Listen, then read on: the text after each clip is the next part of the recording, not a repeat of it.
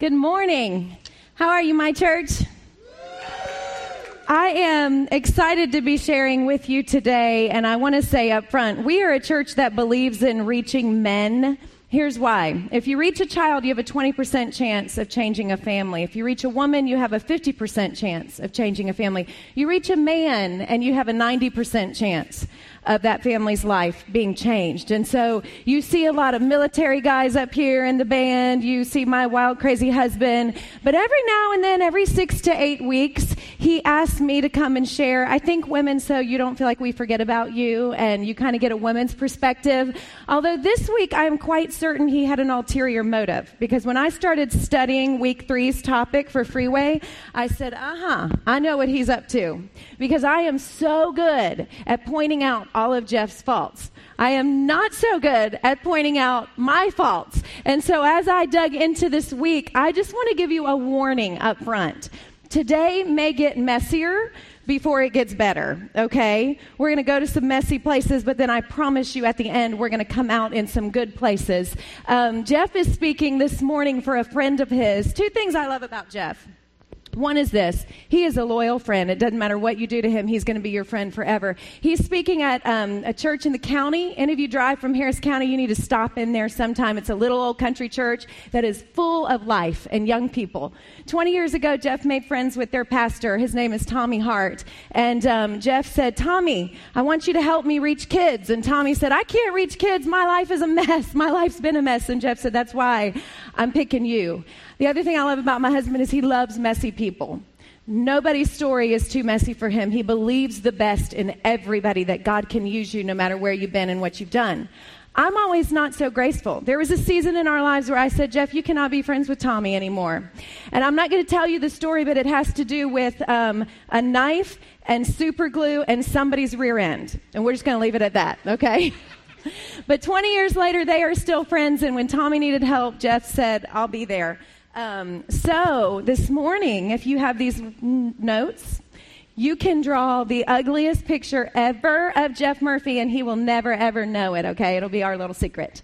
Now, I'm excited about today. We are in week 3 of the Freeway series. 2 weeks ago, about 60 leaders came and prayed over this lobby and prayed for you and for your hearts. These are amazing men and women who have stepped up and said, you know what, I don't have what it takes, but I'm going to trust God to provide what it takes. And they started Freeway groups. And when you showed up, the lobby was crazy. There were balloons and people were lobbying for you to sign up for their group. And then over the course of the last couple weeks, groups have been meeting here at church. And they've also been meeting in homes. People of all ages, all sizes, shapes, colors, everything. And we are having a good time. And if you have not yet joined a group, it is not too late. In fact, today, I think you're going to be motivated to take a step of action that at the very least, get you a Freeway book and go through it with a friend or a family member. But you can show up tonight and be a part of a group. We have a women's group here. We have a co-ed group. We have 2, a young married couple and a older, wiser married couple, not older, wiser married couple group that meet here on Sunday nights, and you can be a part of that. I want to say thank you to all of our leaders who are making a difference. You truly are making a difference in the lives of people here in our church. Week 1 of Freeway was simply an invitation. Everybody join us. You're all invited to the party. Week 2, Jeff talked about awareness. He talked about slowing down just enough to be able to hear God's voice and tell the difference between the lies that you're being told and the truth. This week is discovery, where we are going to look under the covers of our perfectly made. You know how you make your bed perfect when company's coming over, but you shove everything underneath and you hope that nobody looks? All right, we do that in our lives too. We shove everything underneath the bed. We look perfect. We come to church. We sound perfect. We sound happy. But we got a bunch of junk that is hidden under our bed. I do it with my car. Jeff makes fun of me every time he drives my car. He's like, baby, your car's making a noise. How long has it been doing that rattle? I'm like, oh, yeah, I heard that noise. I just turned the radio up, and then the noise went away. So I did that this week. Did you know that little light that comes on in your car that looks like an exclamation point with 2 parentheses around it? Do you know what that means? That means your tire's losing air. Well, I didn't know that. I just thought, oh, it's another light. It's another, today's cars, they're so electrical. It's just, it's just a break in the wire or something. A couple days later, my tire is flat. And Jeff said, baby, how long has that warning light been on in your car? I'm like, I don't know, a few days. He said, if you had told me on day one, I could have just patched your tire. But because you waited 5 days and ignored the warning light, now we need a brand new tire. That's what we're talking about this morning. Instead of just ignoring the warning signs and moving on because life is busy or because we're compelled to pretend or cover up, we are going to look at some warning signs. We're going to pull up the covers, look under the bed this morning, and we're going to deal with some stuff that many, many times we would rather not deal with. This church, you may know it or not, is led by a board of awesome men that are some of the greatest leaders in this country. I'm talking they've led Samaritan's Purse, they've led John Maxwell's leadership organization. We are blessed with some leaders. One of the things that they mandate is that Jeff and I go to counseling every year. 6 weeks is all we're required. Last time we went, Allie said, y'all went just long enough to cause problems. You need to go back and finish. You didn't get better, you got worse, okay? So I want you to hang on with me because this might become more painful before it gets better, but be patient. Be patient with the other people that you love, that you brought with you. This is a process. This freeway thing is a process. It's a 7-week thing, and in the end, we're all going to be better for it, all right? I'm going to ask you to do something that may be a little awkward and uncomfortable for you, something we've never done at my church, all right? And it is this. In just a minute, we're going to all stand together. We are standing and sitting so much, you're going to think you're in Catholic church, all right? I wanted to just make some of y'all feel at home because some of you I know grew up like that. We're going to stand and we're going to read a passage of Scripture together, okay? I know that for a lot of us, if we're new to the Bible, it's scary, it's hard to understand, it's just easier to leave it closed because if you open it up, you might not be able to pronounce those words, and I'll just come and let Jeff explain it to me, all right? But here's what I believe about God's Word with all my heart. I believe that there is power in those words. God used words to create this universe out of nothing. When Jesus was on earth and there was a big storm and people were about to sink, he said 2 words I say to my kids, be still. And everything got still. He called a guy's name one time, and just the words coming out of his mouth brought that man from death back to life. And as we discover some of these things that are going to be a little bit difficult and a little bit painful, it is going to take the Word of God to bring healing. Some of us need to start speaking it in the quiet of the night over our home, over our kids, over our marriage. There is power in the spoken Word of God. So I'm going to ask you to stand up with me. We're going to do the opposite of what Dr. Seuss said. Dr. Seuss said you can read with your eyes shut.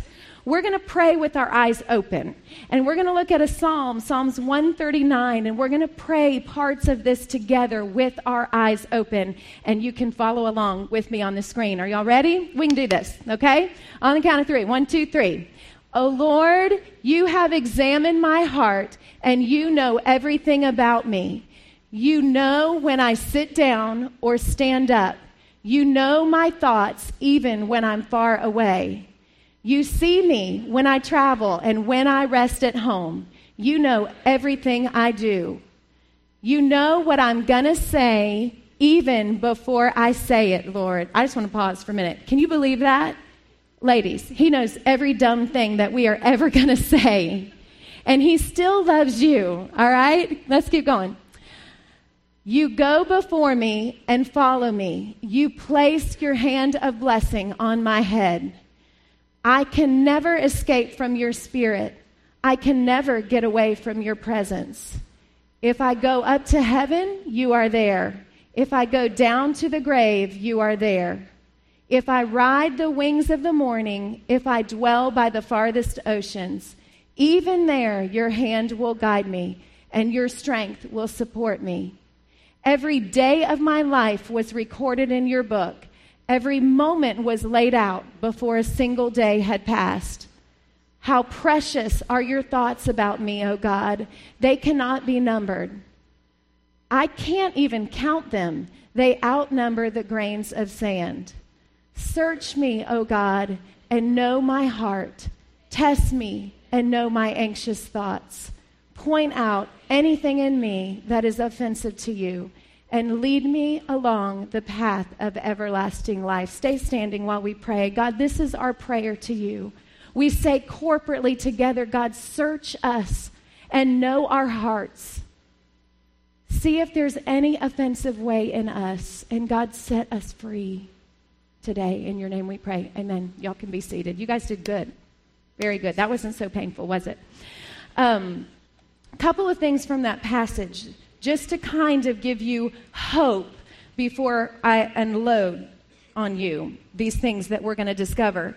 God has already searched every corner of your heart. The beginning of that said, He has searched you and He knows you. He knows how many hairs are on your head. He knows every word before you speak it. He knows every day of your life before it ever happens. He knows everything about you, and still He thinks about you constantly, more than there is sand on the seashore. And His thoughts are not to harm you. His thoughts are to give you a hope and a future. All right, so just rest assured. It said, if I go to heaven, He's there. If I go down to the pit of hell, He's there. He goes before me and behind me. Meaning if I'm following Him, He's there always, so I know where to go. If I'm running from Him, He's chasing after me. So no matter where you are or where you've come from, whether you're running toward Him or running away from Him, He loves you. He knows everything about you. And we're going to do a little heart inspection this morning, where we look inside and discover some of the things that may be lurking below the surface and take a first step towards breaking free from those things. We had a little scare in my family this week. My dad had open heart surgery about 7 years ago, and he had 5 bypasses, which is a lot. And he had noticed lately that he had had some stuff going on. His face was a little redder. He got out of breath. He was tired. And I was up there visiting him last weekend, and I thought, Dad doesn't look so great, but he had a cold, and he's been working a lot more. Maybe you don't want to tell your dad you look terrible. So anyways, he was going to go on a trip this weekend to California, and he decided maybe, just maybe, I should go to my heart doctor and get checked out. And so he went in Friday, and the doctor said, your bypasses are clear, but there's this branch artery down here on the left side, and the whole left side of your heart is not getting blood because of this blockage down here. And had you just gone on with your schedule, you would have had a heart attack any day. But since you came in and discovered the problem, they were able to put just a little stent in, and 24 hours later, he was eating Bear Claws at Panera Bread again, which I'm like, Dad, quit eating the Bear Claws. The same is true in our lives. We have things that are in our heart, and we're so busy, and we're moving, and we feel the need sometimes to cover up, that if we don't take time to discover them and deal with them, there's going to be a crash or explosion.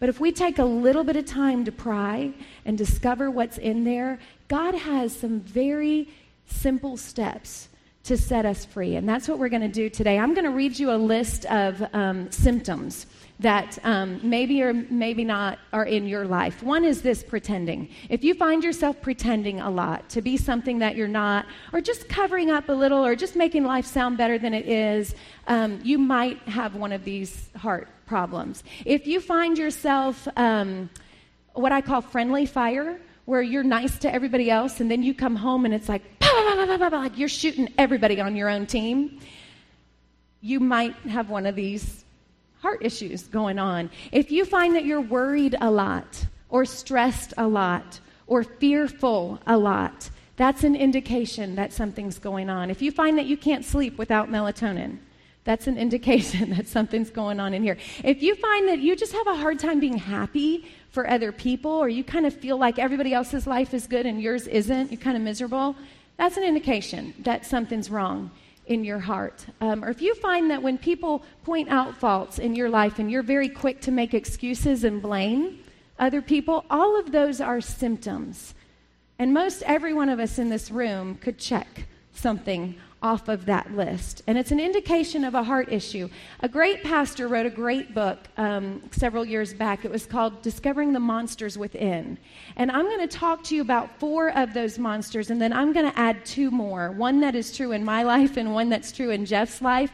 And I think by the end, we're going to probably hit everybody, okay? The first monster within is a little monster called guilt. Guilt is shown by the symptom of pretending.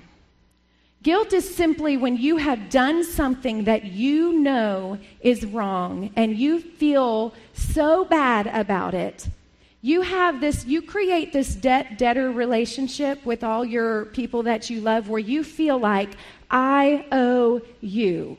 I've done wrong. I'm so ashamed. I wish I could take it back. And I owe you something. And I just can't get over the fact that I feel guilty. I've said I'm sorry. It's just not going away. I owe you. I need to make it up to you. And you're carrying a burden of trying to make it up to people that you love. And I want to share with you just a simple word. The way that God sets us free from guilt is a word called confession. Take a look at James chapter 5 with me. James 5:16 says, confess your sins to each other and pray for each other so that you may be healed. See, you can ask God in private to forgive you, and he absolutely will. He'll remove your sins as far as the east is from the west, and he'll forgive you. But if you want to be healed and be set free, you have to confess it to another person who can pray with you and help you get over that secret thing that you're carrying and that you're struggling with. God doesn't want you to just be forgiven. He wants you to be healed. And that comes from confessing to other people. Proverbs 28:13 says it like this: he that covers his sins shall not prosper, but whoever confesses and forsakes them shall have mercy. I say it to my kids like this. I say, whatever you cover, God's going to uncover. But whatever you uncover, God will cover. And if you remember the story of Adam and Eve in the garden when they first sinned and they felt ashamed and guilty, they tried to cover themselves up. They tried to cover their nakedness with leaves. Imagine walking in here today with a dress of leaves. I mean, in a matter of a couple days, they'd be dry and crinkly and falling off. And God said, no, I'm going to make the first sacrifice. He sacrificed an animal and clothed them in animal skins. Would you rather wear leaves or would you rather come in here with a fur coat on? His covering is far better than your covering. And what you hold in secret will master you. If you want to be healed from a secret sin or a sin that you feel guilty about, you got to confess it to other people. The second monster that lurks within is a monster called anger. Anger is something we see when we have a lot of friendly fire at home, when we can control ourselves around everybody else, but we come home and we just let the people we love have it. We just unleash on them. I want to say something to you if you live with an angry person. Here's something you need to know. Show me somebody who's angry, and I will show you somebody who has been hurt by something they've lost.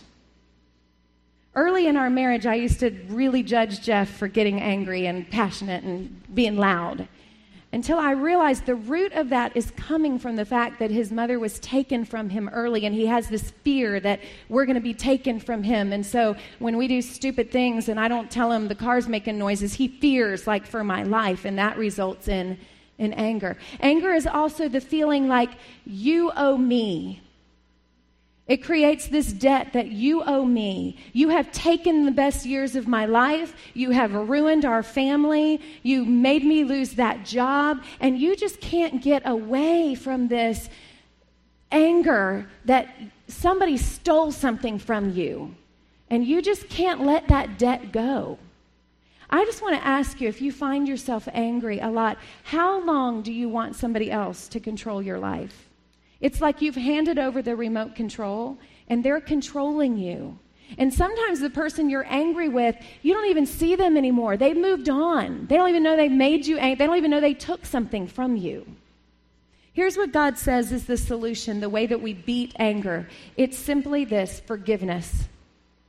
Forgiveness. Ephesians 4:31 and 32 says, get rid of all bitterness, rage, anger, harsh words, and slander, as well as all types of evil behavior. Instead, be kind to each other, tender-hearted, forgiving one another, just as God through Christ has forgiven you. You know, all those harsh words that we say to the people we love, do they ever accomplish anything? You feel good for a second because you just lost control, you vented, but you don't ever get anywhere, do you? You end up saying things you wish you'd never said that you can't take back. The way to change somebody is not through harsh words and anger. If you want to change somebody, you know what the scripture says? It says kindness leads to repentance. Be kind. Be tender-hearted. That's how you create change in another person, is through kindness. Jesus has some very harsh words towards those of us who find it very difficult or impossible to forgive. And I know some of you have difficult stories. You maybe had a father who took something from you, or a mother who abandoned you, and you feel like your childhood was stolen, or your opportunities in life were stolen, or you were shorted in some way. But here's what Jesus says in Matthew 6:15. He says, if you refuse to forgive others, your Father will not forgive your sins. Those are harsh words. I'm like, wait a minute, God, I thought your love for us and your forgiveness was unconditional. And you're telling me that if I can't forgive, then I won't be forgiven? Here's why, I think. Because if you've really experienced the forgiveness of God, like you believe that when Jesus died on the cross, he paid the penalty for your sin. The debt was completely canceled. If you've really experienced that, and you turn around and you can't give that to somebody else, what you're saying is, Jesus, I believe you died for my sins, but I don't believe you died for theirs. In other words, I'm going to make my husband pay for everything that Jesus already paid for on the cross. Does that make sense? It doesn't make sense. When we tell somebody that we love, you owe me a debt. Who are we to say you owe me a debt that Jesus canceled on the cross? And so I think the heart of the matter was Jesus was trying to say, if you really, really believe that what I did on the cross is complete and made payment for sin, then you can't turn around and not forgive somebody if you believe that the payment was made through me. Forgiveness is what sets us free from anger. Some of us need to go home today. We need to write a letter of forgiveness to somebody, or we need to go get face-to-face with somebody and say those words, I forgive you. I have a brother-in-law whose father left him when he was 6 months old. He carried this anger for years and years, and when he became a dad and had his own 6-month-old, it got worse. And he finally decided he was going to deal with it, and he wrote out a letter to his dad, how angry he was, all the ways his dad had wronged him and what he had stolen and taken from him. And at the end, he said, I forgive you. And then he never mailed it. And I said, why didn't you mail it? And he's like, what good, why would I make my dad pay? I'm sure he feels rotten for what he did. What can I say or do that would make him pay? Jesus paid it, and I'm going to forgive him, and I'm going to get these feelings out, but I'm never going to send it. Some of you maybe need to write a letter like that today, where you forgive someone and never mail it, just so you can be free. The next monster that lurks in our heart is something that's kind of slippery. It's called greed. The reason this one is difficult to identify is because we can say, I feel so guilty, or I'm just so angry, but none of us ever go around and say, I'm just so greedy. You ever say that? But if you find yourself worried all the time, worried that there's going to be enough for your kids to go to college, worried that you're going to be able to retire someday, worried about how you're going to pay your bills at the end of the month, there's a good chance that greed may be something that you struggle with. If you talk about money a lot, if you make decisions based on money alone, if you are reluctant to share with other people, or if you are constantly reminding other people, greed doesn't have to be financial. I'm constantly reminding my kids, do you know how much I sacrificed you and I gave up my whole weekend to go to your swim meet? Da, da, da. That is a greedy attitude. When you just can't serve for free, you got to remind people what you did for them. See, greed is not a financial issue. Greed is a heart issue. And the way that we break free from greed says, I owe me. I got to get what I can while I can. I owe me. The way that we break free from greed is simply by being generous. And not just a little bit generous. Listen, I know because I struggled with this one.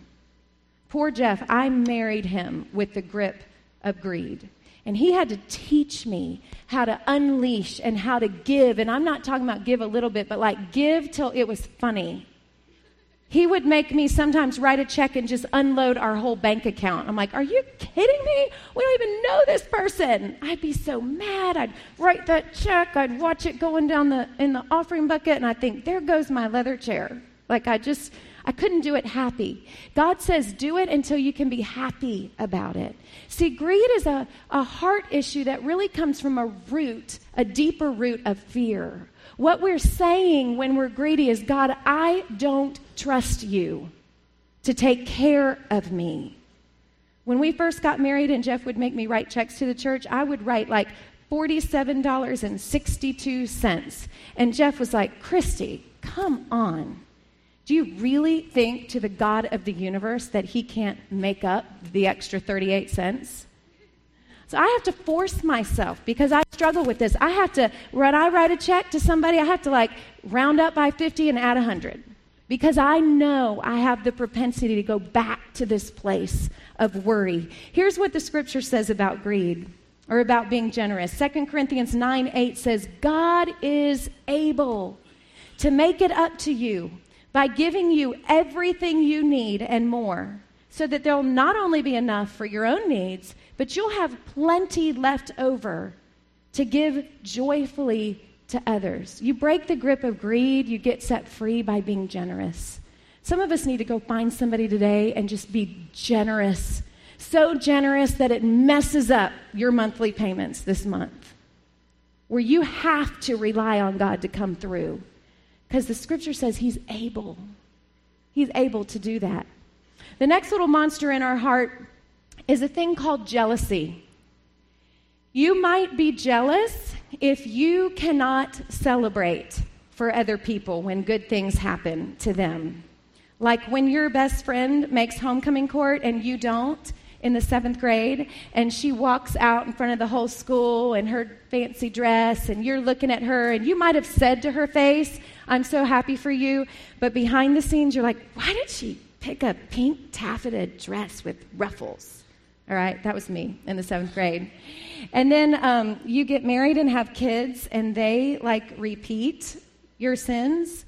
Ashley got first runner-up in a spelling bee, and I watched her walk up to the little boy who won and say, congratulations, I'm so happy for you. And then she got in the car with me, and she's like, I hope he gets sick. Like, not sick and die, but like sick enough to not get out of bed. Or maybe he could move to Australia. And I was like, oh my goodness, how did she know that was in me? How did I duplicate myself in someone else? See, jealousy is this relationship where it's not that I'm mad that that person got blessed. I'm mad that God skipped me.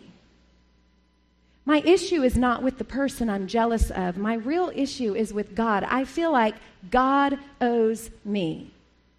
God, I've been doing good. You owe me. I don't want you to not give Chad a new house. I just want you to give me one, just like his. And our real issue when it comes to jealousy is not so much with another person, because you can celebrate others and that will help set you free. I can go up to Chad and tell him how glad I am that he has a new house. But what I really need to do to break the grip of greed is to get on my knees and say, God, thank you. Thank you for what you've given me. Here's what the scripture says. It says in Philippians 4:6-7, tell God what you need. That'll change your wants. Tell God what you need and thank him for all he has done. And then you will experience God's peace. You want to be free from being jealous, from being miserable? Get on your knees every morning and thank God. Thank God that you live in a country where you can worship him. Thank him that you have a roof over your head. Thank him that you have a husband you can't stand. At least you have one there helping and providing, all right? The next monster that lurks in our heart is something that if you have listened so far and you have said to yourself, I don't think I really have any of those. You may have this one, and it's called being self-righteous. And this is another one that I know well because I have struggled with much of my life. Self-righteousness says everyone owes me. God, I'm doing so good. I'm following you. I'm so right. Do you know what the scripture says? It says all of our righteousness is like filthy rags. So I hold all my good stuff up to God, and he's like, all that stuff compared to my holiness is nothing. Or, God, have you seen my sacrifice? Do you know what I've been doing for you? Have you seen my sacrifice? You know what the scripture says? It says God doesn't delight in our righteousness. He didn't delight in our sacrifice. He delights in a broken spirit. He delights in repentance. And I was sitting back this week and I was thinking, God, how do we break this one? This is that ugly one where, like, we judge others, but not ourselves. We blame others, but when somebody points out our faults, we're real quick to make excuses. We always have a reason. And I think for us, this is worse than being guilty of something. I mean, it takes a more drastic step because if you've been guilty of doing wrong, he says to confess. I think if you struggle with self-righteousness, it is more than just a confession. It is a repentance that needs to take place. Like you've been headed in this direction, showing God how awesome you are and how awesome everything is that you're doing for him. We need to turn the opposite way. And we need to focus on the thing that he loves most, and that is lost and sinful people. See, most of my life, I didn't even know anybody that wasn't a Christian. I went to a Christian hair lady. I went to a Christian school. I went to a Christian doctor. I went to a Christian dentist. I didn't know it. We stayed away from the lost people. And then I married Jeff Murphy. And we were surrounded by hellions. And it was the most fun I ever had in my life. Because I got to see the power of God at work, changing somebody's life from darkness into light. And it was like, wow, this is messy, but this is how I want to spend my life, and this is how I want to raise my kids. And is it scary at times? Absolutely. I get so angry at people that come into this church, and this is why I'm not allowed to have a Facebook. Because people come in and they're like, I'm just not growing. I just sit here and I go to group and I sit there and I don't know, I'm not growing.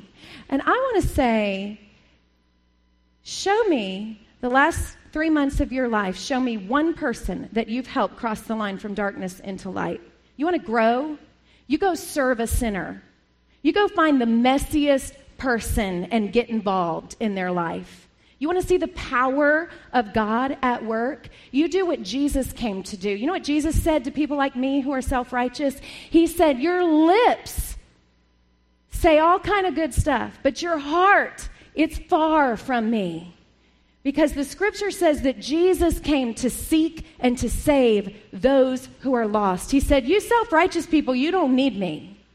I'm going hard after the people who are covered up in guilt and shame. Those are the people I'm going to spend my time with. And those of us who are self-righteous, we're like, oh, but if I hang out with them, everybody's going to think I'm bad too. That's what Jesus did. You want to experience his presence in your life? You do what he loves, which is serving sinners. You find the messiest, messed up person and invite them to lunch. After the last service, a woman came up to me and her daughter said, Mommy, we don't have any sinners in our family. I don't think we have any sinners. And her mom was like, oh, baby, we're all sinners. And she goes, all right, then can you take me to lunch afterwards? So if you have kids in here, they may hit you up for that. The last one, the last little monster that lurks in there under the surface is something called identity. And this is the one that if you have listened to this list and you felt, overwhelmed, like, oh, I have all of them, then you probably have this one. This is the one that makes you stressed out and fearful. The one that makes you feel like I owe everyone, and you run around trying to please everyone. And the way that you break free from that is easy. God goes easy on you. He just says, come to me and rest and soak in my truth. Matthew 11:28-30 says, then Jesus said, come to me, all of you who are weary and carrying heavy burdens, and I will give you rest. Let me teach you, and you will find rest for your souls. If you're struggling with identity, what God believes about you, what people believe about you, what you believe about yourself, do you know that when you make Jesus the leader and forgiver of your life and you are clothed in his son's righteousness, that everything God feels about his very own son, Jesus, he feels that about you? That's how he sees you.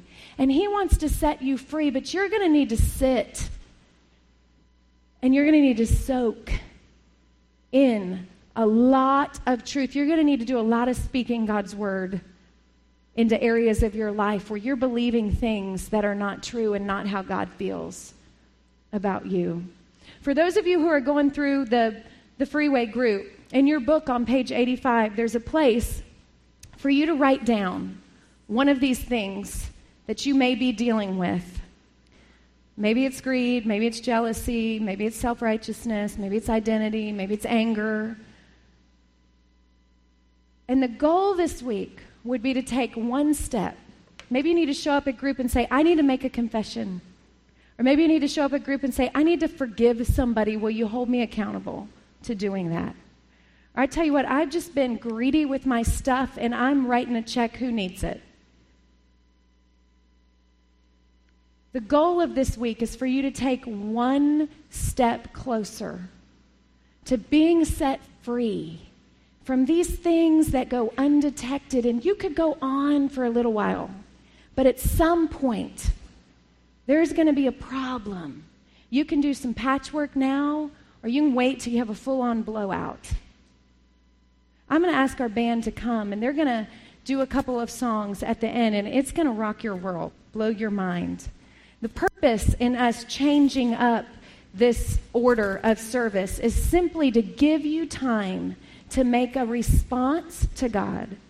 And so as you stand and get ready to worship, I hope that you will pray and ask God, God, show me, reveal to me the things that are in my heart that I need to get free from. Several years ago, Jeff and I were doing this Bible study together, and it asks you, what's your but statement? Not like B-U-T-T, like B-U-T. Meaning like, this dude, he was a great king, but he was greedy. This guy was a great leader, but he was jealous of everybody else. And I remember, I was still really caught up in my self-righteousness and all the good stuff I was doing. I'm like, I don't really know that I have one. And so I just started praying and asking God, God, show me what it is. Search me and know my heart. Point out what's offensive in there to you. And it was like rain came down in a deluge where all of a sudden, bam, bam, like God started revealing this stuff.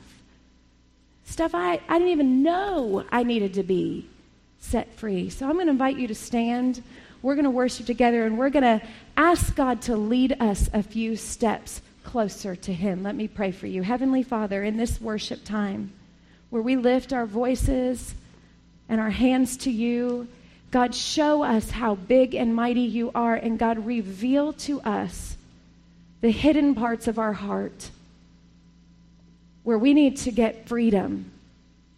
Would you put a word in our head that we didn't realize was in our heart? And God, help us to take a step towards being free. In Jesus' name we pray. Amen.